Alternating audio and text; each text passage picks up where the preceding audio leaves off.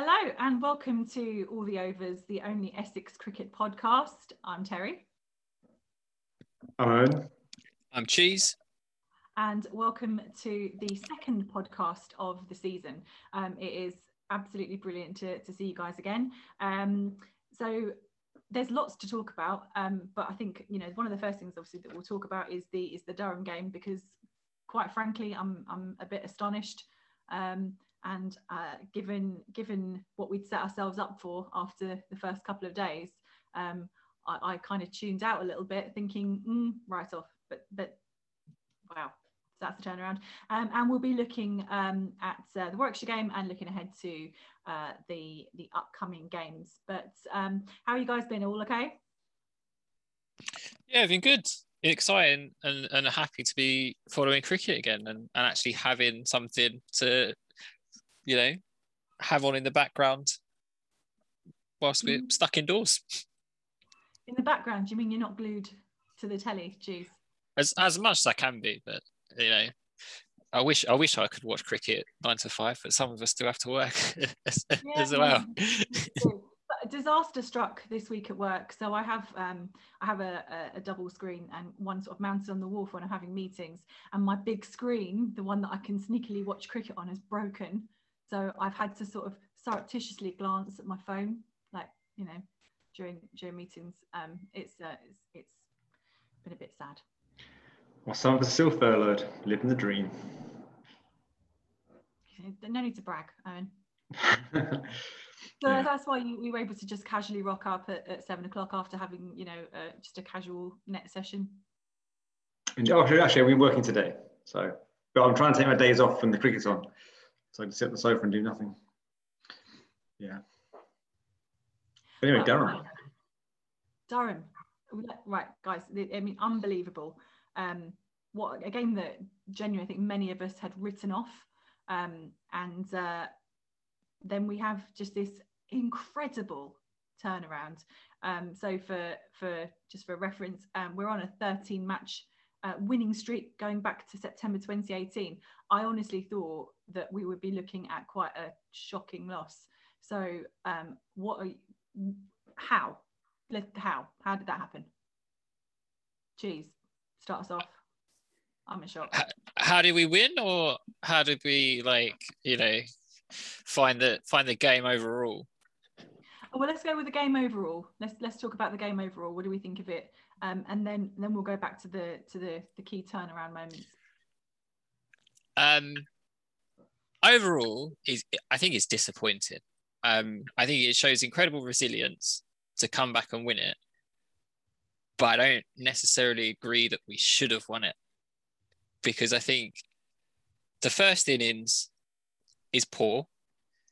You look at the first innings from the game before, and I know we're going to come on to the Worcestershire game and everything else, but for a long time we've been saying we're not good enough in the bat when we start to set us up for this big total and take the pressure off and everything else.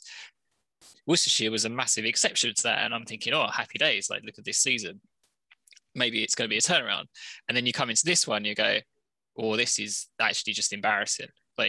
Not even posting 100 in a first class game when you've got the likes of Cook, Wesley, Lawrence and Hendo in the team. It's just it's not great.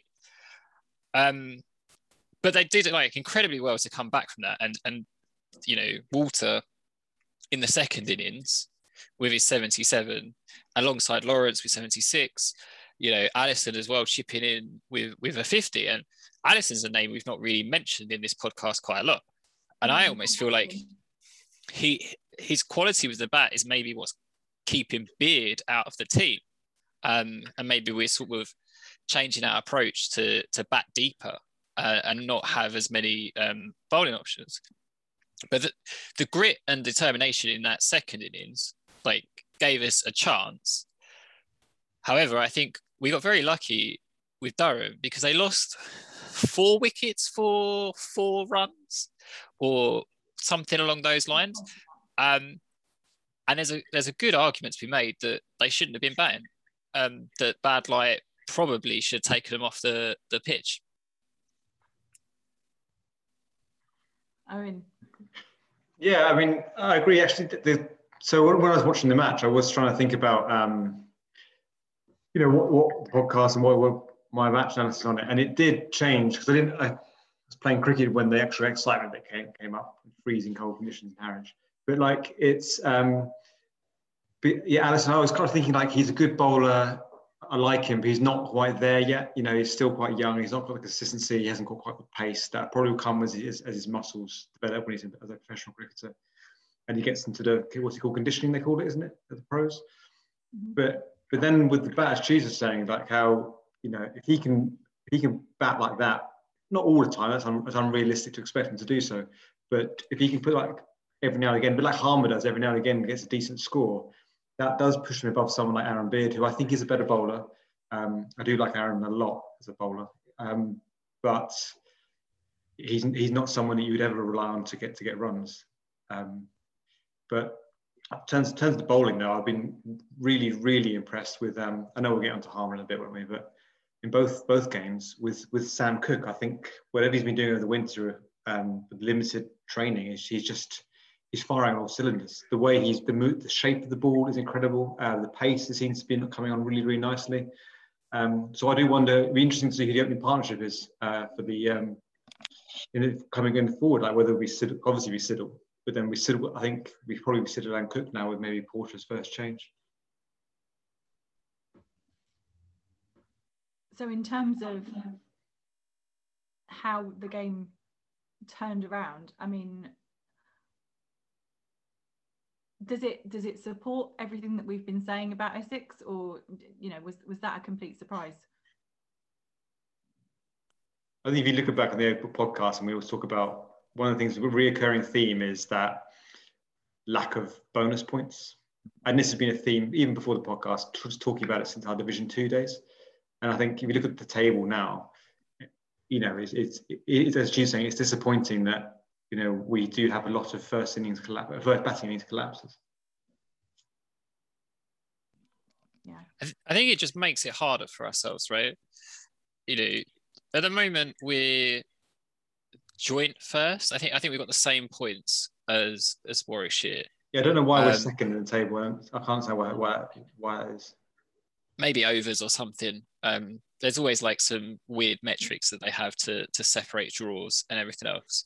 So at the moment we're on target to qualify, which I guess is all you can reasonably ask for at this stage in the competition, is make sure you're in the next round, time your form right so that you're playing at perfection when it really matters. But you just kind of feel like on paper we're head and shoulders above everyone else in terms of quality within the group. Like Durham's not won a county game for close to 2 years. Same, I don't think Nottinghamshire have done anything either. They do Leicestershire. Yeah, I feel maybe I'm being a bit harsh on Notts, but certainly within our group, there's teams that didn't win any games in the Bob Willis last year and have struggled to win games in the county championship. Fair play, a draw is not a loss, but it's also nothing to write home about either. What you want to be doing is stamping your ground early and saying, "Oh, look, we are actually still the best team." And I just don't think it's clicking for everyone yet. Like we've seen lots of good performances, like Cook at the moment. You're right. I think he's exceptional and he's in great form. Harmer is Harmer, and that he has the potential to win you a game. And I think that's the case. And it's a point we made several times last year, is that when Harmer turns it on, he's going to take 5 wickets. And it's just a question of who else is going to chip in whilst he clears out a team. And that's what's carried us to victory a lot of times. And in part with those batting performances this time has done it again. So I think it is same old Essex, but I'm hoping we do get more of a glimpse of what we did against Worcestershire, even if the result against Worcestershire didn't turn out the same. Yeah, I think one of the saving graces of the draw of Worcestershire, I do think we weren't clinical enough in that. I'm not sure whether that's his first game back, and I was saying I'm not a big fan of these sort of muckabout friendlies that have been sort of popular in recent years. We have like these, you just give everyone a bat and it's like an extended net session. But one of the things that because I believe that you take whoever goes through to the next round of the championship, to these the next three groups or the divisions, are they called? You take the person from your group's points with you. So I think I agree with Cheese that we look at the league table. So we've got, just to remind ourselves, we've got Worcestershire, Derbyshire, Durham, Notts, and Warwickshire. It's only really us and Warwickshire that have got a chance of going through, I think, with the squads. So I think the one saving grace is that hopefully that draw won't go through with us if we can win on Thursday against Warwickshire. Okay, and you mentioned Worcestershire there. I think it's probably a timely moment to reflect on that match. Cheese, we were talking earlier, weren't we, about Wesley, but you know, what are the lessons I suppose we can take from Warwickshire? From Worcestershire? What went well there? Obviously, the result was not what we wanted, but some successes though. I feel like we got greedy against Worcestershire.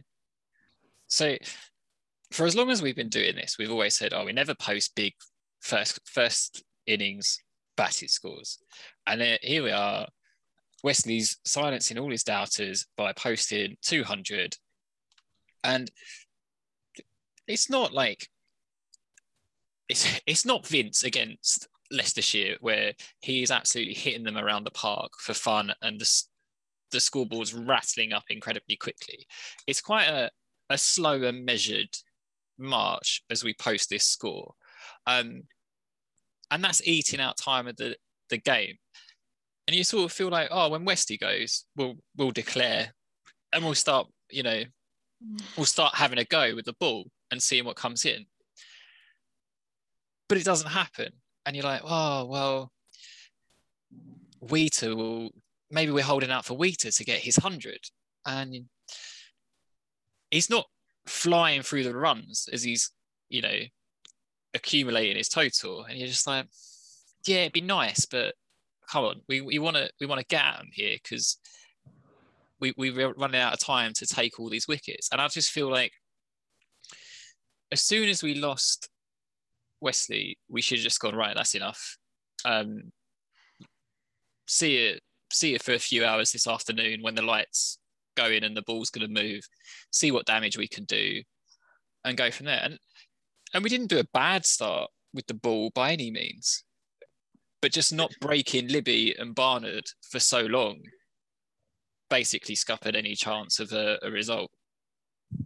Yeah, I do wonder if maybe it was Alistair Cook's influence in the dressing room, that decision, because if you look back to his England captaincy, that sort of conservative declarations were quite common. I remember if you go back years ago to the Headingley Test against the New Zealanders, when rain was forecast, all the apps and weather forecasts saying rain's coming, but he didn't declare, and then we threw away a good lead and it went for a draw. I just think that if you got Tendo in the dressing room, you got Alistair Cook in the dressing room, and you're only a year and a bit into your captaincy yourself as a 30-something-year-old bloke, I'd wonder if he's maybe had gone to Alistair and gone like, what would you do? And Alistair's being a bit conservative, has gone, just rack up a massive lead. And as you say, Cheese, that they tried to push on, didn't they? But I don't think really to much effect. I think the massive lead works, and I don't really want to knock him for being, cautious about it, because we did get them to like 43 for 4 or something like that, and we were doing good work with the ball. It's just we didn't have enough time for that contingency of what if something goes wrong. And then we saw it. We got that partnership that we just couldn't break. Yeah. Threw everything at it, couldn't break it. I think No, carry on. I think you see at all levels of cricket though, is Allison's just have to knock him. So that's horrible because what happened the next game. But is Allison's that weak link? On debut, in the first class cricket, a big. I imagine you're a lot more nervous in a 4-day game just because of like if you're going on like a massive run or a massive bike ride, just what's ahead of you is intimidating. Like if you're running 100 miles, that first mile is the hardest because your brain's going. You've got 99 more to go. Whereas going out that field. I've got 4 days. I potentially have 4 days standing in the field, which is it becomes, I think cricket becomes an endurance sport at that level. So I think if they have all, my point was at all levels of cricket, you see in club cricket, you've got two opening bowlers who are by far the cream of the crop for the club, going all gas, and then getting all the wickets, and that temptation, right, get a few more overs out of them just to see if we can really clear up. It doesn't quite work.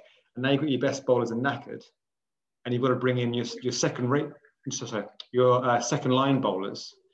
And one of them is a guy in his young 20s on then debut, and you're now relying on him to break big partnerships because Porter and Cook are just, they need a rest. So I think that's probably one of the reasons why we struggle to do it. Is if we had someone like Aaron Beard in the team or someone like Siddle, just to get that a third or fourth quality seam bowler, you might see a different picture. Because you could have had Harmer holding one end up while someone just coming in at 80 something miles an hour at the other end, but we didn't have that. So,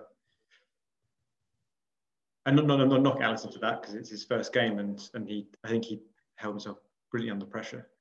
Taking his first wicket was great.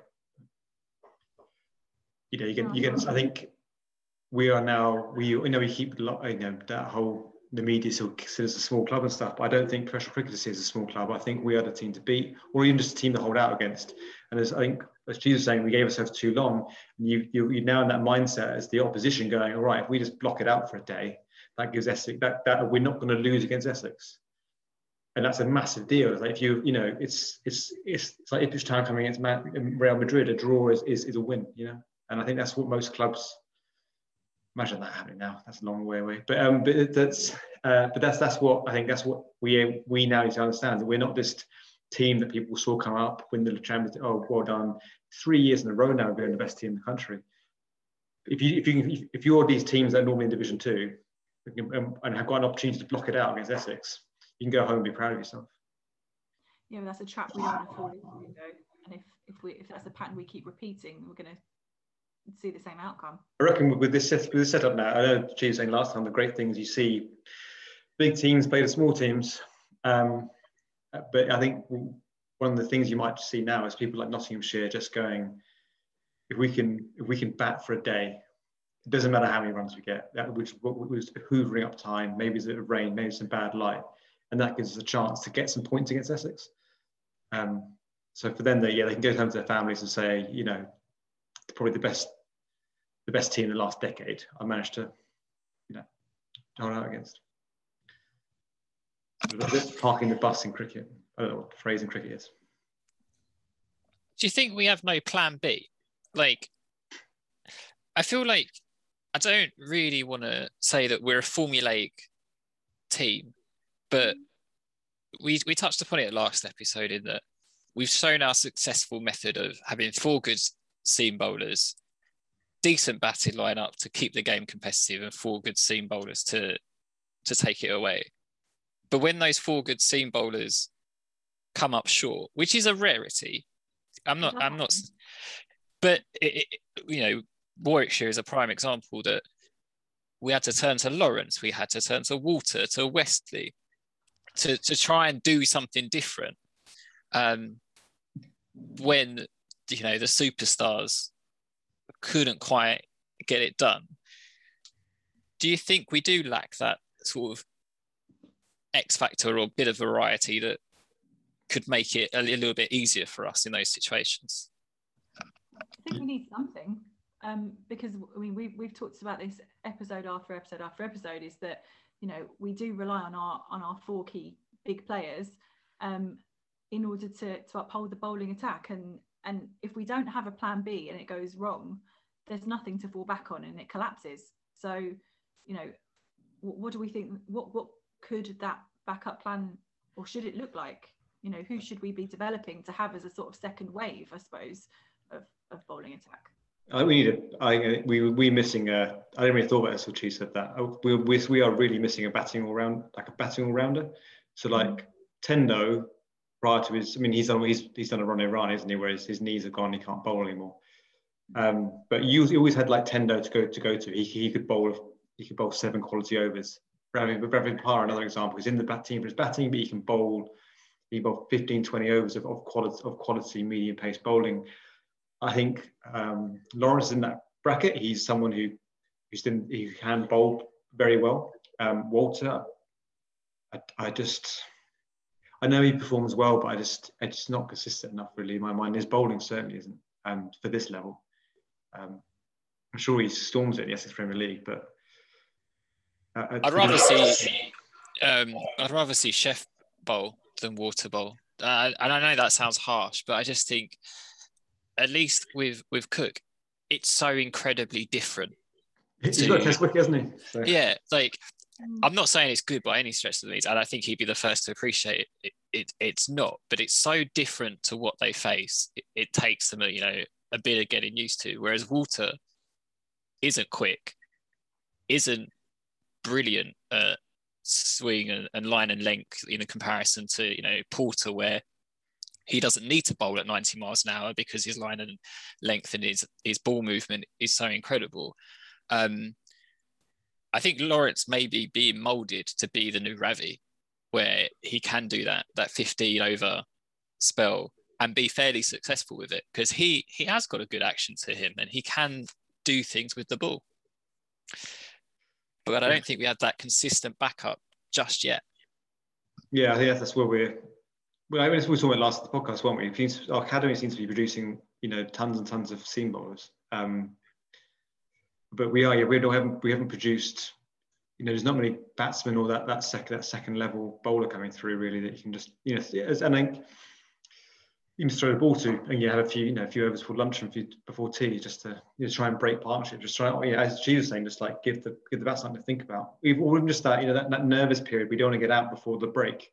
Then you've got some bowler who you don't know where it's going to, batting, I find the worst bowlers, not the ones that are rapid and you know where it's going to bounce, but the ones you don't know where it's going to go. And one ball could be, you get 3 rank balls that go miles wide, and suddenly there's one on your toes of the Yorker, because the bowler doesn't really know where it's going to end up. They're for me, they're the ones where you're already nervous, going, I can't get out, it's 10 minutes till tea, and then some dobbly bloke comes on. Yeah. And why I do think you got, we laugh at these bowlers, but Cook has got a test wicket, Atherton's got a test wicket for just offering something different. So yeah, I think there's something in that. Brave person to execute that plan. Is that something you mentioned about the players coming through the academy? Is it that there's too much emphasis on specialising? Is there no value to someone who is a bit more of an all-rounder? I mean, I don't know what your thoughts are about that. Oh, I mean, I think that's very difficult. I think that goes through like grass level cricket as a whole, and if you're a youngster and you're looking at how do I become a successful cricketer at the moment, well, the answer to that is being able to hit massive sixes in the IPL. There'll always be a room for incredibly fast bowlers and everything else, but the way the game sort of changed, and even with the inclusion of the 100, again, favouring shorter formats, big hitting, your academy is always going to be sort of designed around players to fill the gaps, to fill the competitions that you're currently in. And it was like in football, no one grew up to be Gary Neville and be a right back until, but now with seeing exciting young wingers and right backs like Alexander Arnold and everything else, like it's suddenly a lot more promising, and people are going to be willing to play those positions and everything else. I can't even think of the last time we produced a good leg spinner or even played with a leg spinner. So if leg spin ever became like really good on Essex's pitch, and like Harmon, world-class spinner, I'm not saying he needs to go or be replaced, but if for whatever reason that's suddenly, the flavour of the month, who's there to fill it up? Yeah, I don't think we've ever produced one, have we? If you look back at the great spinners of Essex, very few have come through the Essex ranks. Like even because Peter Such is not an Essex boy, is he? I don't believe. He's from somewhere else and came into this. I think he's from Derbyshire or somewhere. I'm sure someone could tweet us that's the right answer. But I think that I personally think cricket, not professional cricket, I think cricket outside of the profession is in the dark ages in terms of like there's so little emphasis on sports nutrition. There's so little emphasis on maintaining just a general high level of fitness.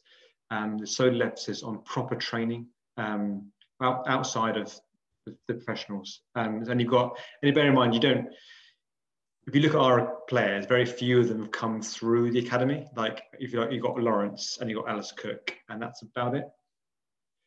But I think, yeah, if you look at how they train, they basically it's a net, isn't it? And then the kids everyone has to bowl, otherwise you're going to stand and doing nothing. So that's why I think we have produced so many bowlers, because you spend most of your time just perfecting your bowling.